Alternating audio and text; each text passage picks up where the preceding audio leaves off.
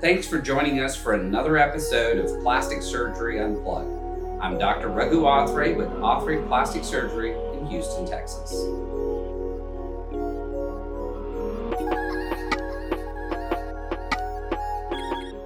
So on today's topic, we're going to discuss the difference between fillers, injectable agents, and all this mambo shmambo. So in a nutshell, injectable agents are the large umbrella category of a bunch of things that can be injected into the tissues of the face, okay? I like to take this and put everything into this category. Like we got Botox, Dysport, Restylane, Juvederm, Radiesse, Sculptra. So all these are different types of injectable agents, and they all do different things, okay? So from that large umbrella category, we're going to take injectable agents and divide them out into different categories. The first category we're going to talk about are Botox and Dysport.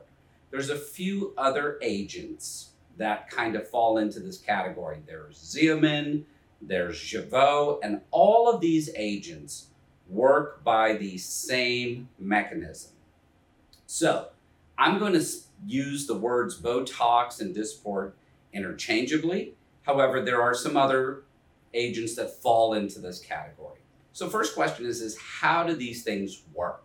Okay, these agents are neuroparalytic agents. Okay, so how it works is as follows. So let's take a look at these lines right in here. Okay, so we actually all have a little muscle that goes from here to here and here to here like a V. Okay, it's called a corrugator, okay, and it allows us to do this, the squinch. So when that muscle contracts, we get a vertical line in the skin, okay? So people call it the Levens, they call it the squint lines, whatever you want to call it. There is a nerve that goes from the brain all the way to that muscle, okay? And that nerve has, basically there's a little gap where the nerve is, where the muscle is, and when the brain gives it the signal, the nerve releases a little chemical called a neurotransmitter, which goes across that little gap and causes that muscle to squinch.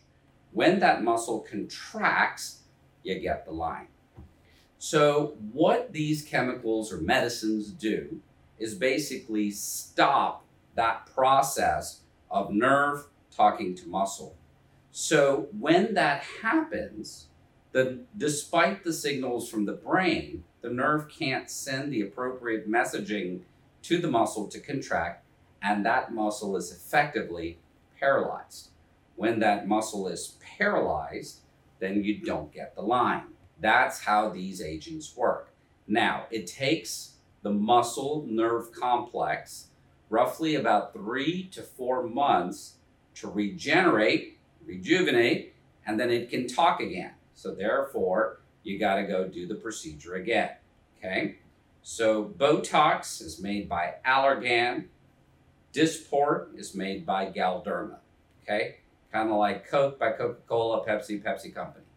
Similar, they both make cola, okay? So very similar to that, this is the two major players in that field. The smaller players, you got Xeomin and Jeuveau. Now, where are these agents useful? Right in here for the squinch lines. You can use them across the forehead, okay, for the forehead lines when you lift up. And in these areas, okay, for the crow's feet lines. Okay, I like to call them happiness lines because you also get them when you smile. Now, there's some other useful stuff that you can do with them. The lip flip, so you can inject them around some of the muscles in the mouth to cause the lip flip. They're also very good for hyperhidrosis or excessive sweating, okay? So they're useful for that. So there's a lot of useful things for Botox and Dysport, okay? So this is just a quick outline of some of the main areas it's injected. Now there's advantages between Botox and Dysport, okay? Botox is like Coca-Cola, industry standard, it's been around for a long time. Botox takes about 7 to 10 days to take effect. So therefore, if I inject it today, you'll start seeing the results in about a week, and the effects last for about 3 months. On the other hand, Dysport, slight different chemical composition, And the advantage with Dysport is that it takes a little bit quicker onset, probably about 4 to 7 days to start taking effects, about 2 to 3 days sooner, and seems to last about 3.5 to 4 months. Okay, so roughly about the same. So you can expect, if you're keeping on top of these treatments, you can expect to see your plastic surgeon about 3 to 4 times a year for a touch-up to continue that rejuvenated appearance. Okay, these are not Cinderella treatments. So I told you it takes about a week for the effect to take effect. So ideally, you got a big event coming up. Try to see your plastic surgeon about 2 weeks to 3 weeks in advance. That way you've got the total effect and you get to enjoy it for your big event. So that was one category under the umbrella of injectables. Now the other stuff are filler agents, okay? And I like to think about fillers kind of like you think about Bondo. So if you had a little crease in your car, like someone door dinged you, you don't really need to go and get a new door. You don't need to go do really crazy body work. A little bit of body filler and some paint will make it look really good.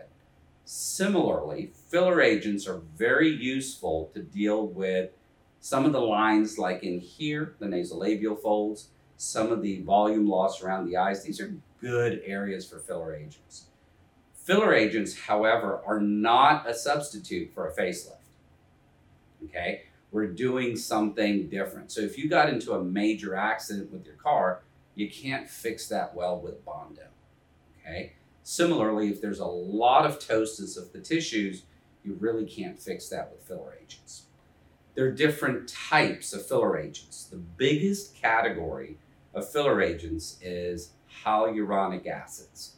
So hyaluronic acid is a naturally occurring chemical that's in your body. You have it in your joint fluid, you have it in other places in your body for lubrication and for volume, okay? So they synthesize this in a lab and voila, you have filler agents.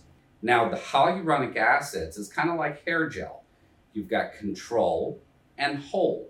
So you can make small chemical link modifications in the hyaluronic acid to either give you a lot more control where you want to use in some of the thin skin, or more of the hold where you want more structure if you're going to be doing filling to lift cheeks and kind of hold the tissues up. There are two big companies that are players in this market. You got Galderma, which makes the Restylane family of products. You've got Allergan that makes the Juvederm family of products. In my opinion, I think they're roughly about the same. I don't see any huge glaring differences. Both families have a good diversification of products, meaning enough products with the control area, enough products with the hold, and there's some special situations. Okay, so let's talk Restylane family, okay? So Restylane family, I feel in my experience, the filler that has the biggest oomph of support is Restylane Lift. You've got plain Restylane L, which is a good middle rung, which is useful for a lot of different things. And if you've got really fine lines that you really want to kind of fill right underneath the surface of the skin, you have Restylane Silk. They have some other products as well within their family, like Restylane Define, and they have Restylane Kiss, which really works well for lips, okay? But this is kind of that family of products, and this episode is not long enough to go into all the intricacies of exactly which one. I have a few favorites. For example, under eyes, I really like using plain Restylane. In my hands, I feel that it has the least amount of bruising and swelling, and that's the reason why. The Allergan family makes Juvederm products. So if you're looking for a lot of that hold, where you're looking for structure, that would be Voluma, okay? Then the middle rung, that's kind of an all-purpose, I like Juvederm Ultra Plus. And then for some of the really kind of fine stuff, I like Volbella.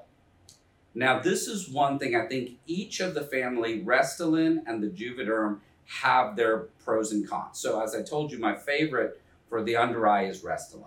My favorite for overall structure, if I'm really needing to give structure to the cheeks, is Voluma. I think it's got the greatest amount of hold.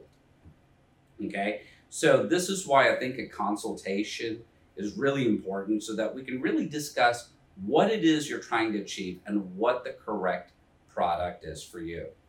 Now, all of these companies make promises about how long the products last. I'm going to tell you as a clinician, this is what I roughly see. Lips products normally last about 4 to 6 months. Under eyes products usually last somewhere around the 9-month to 11-month range. And in some of the other areas, you're looking at you can get 10, 12 months out of it, but most of those patients really do benefit from a touch-up right around that 10-month, maybe not to the same volume that they needed before, but maybe just a little touch-up just to kind of give them that oomph.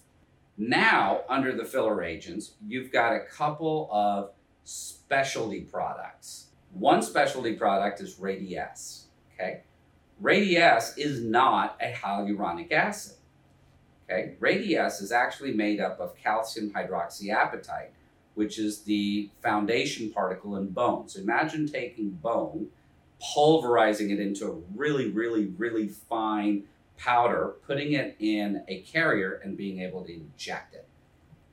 I love Radiesse. It does take more effort to inject in that you have to be very careful how you inject it. It's not an easy injection like the hyaluronic acids, and hence it takes a lot more technical expertise. It's really good for thick tissues, smile lines, creating more angularity along the jawline, maybe deep injections along the cheek line to really define the cheek. Works great. The other advantage to the Radiesse is that most of the other fillers come in 1 cc syringes. Radiesse comes in a 1.5 cc, so you're getting about 50% more. And the product itself is lasting about 14 months. So if you have had fillers before, comfortable with the look of fillers, and want a longer acting filler in some of these thicker tissues, you may want to consider Radiesse. However, again, Radiesse really, I feel, is an injection that should only be injected by a plastic surgeon who has experience injecting Radiesse. Last but not least is Sculptra. This is another kind of special case type of product. Sculptra is a large area volume filler, okay? Which means it's really good for like picking this entire area right in here where you can sometimes get hollowing. It's good to create volume in there, replenish that volume. Sculptra works really well for that. Sculptra is made of the same stuff that dissolvable suture is made out of. So the sutures that we use in the operating room that are dissolvable, it's formulated into a fine powder, reconstituted and injected. Now, Sculptra works a little bit differently than some of the other products in that when you inject Sculptra, you will initially see the volume. That volume goes away within about a day or two, and then the body creates collagen based on that irritation of the dissolvable suture, replenishing the volume again. It needs multiple treatments. It's a great product.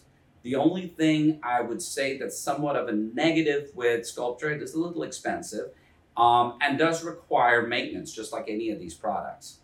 Now, last but not least, one of the kind of recurring themes that you see with all the products discussed are they all have a lifespan and need to come back and re-inject and do this. And some of my patients are going to go, "Doc, don't you have something permanent?"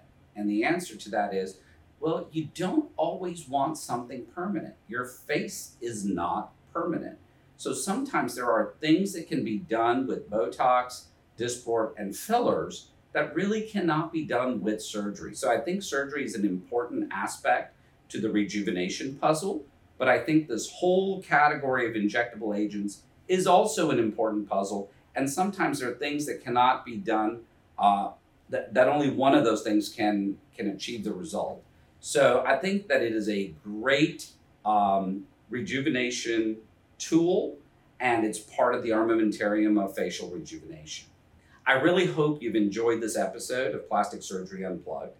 I hope you've learned a lot. I've hoped that you've gotten a lot of information. Maybe those wheels are turning and you come up with more questions, more concerns, more thoughts, anything to that effect. First of all, if you liked this episode, please subscribe to us. It really helps us out. Leave us a review, give us some feedback. Finally, if you have questions and want more information, give our office a call. Send us an email at info@authray.com, schedule a consultation. I look forward to meeting you and chatting with you and helping you along your plastic surgery journey. Thank you.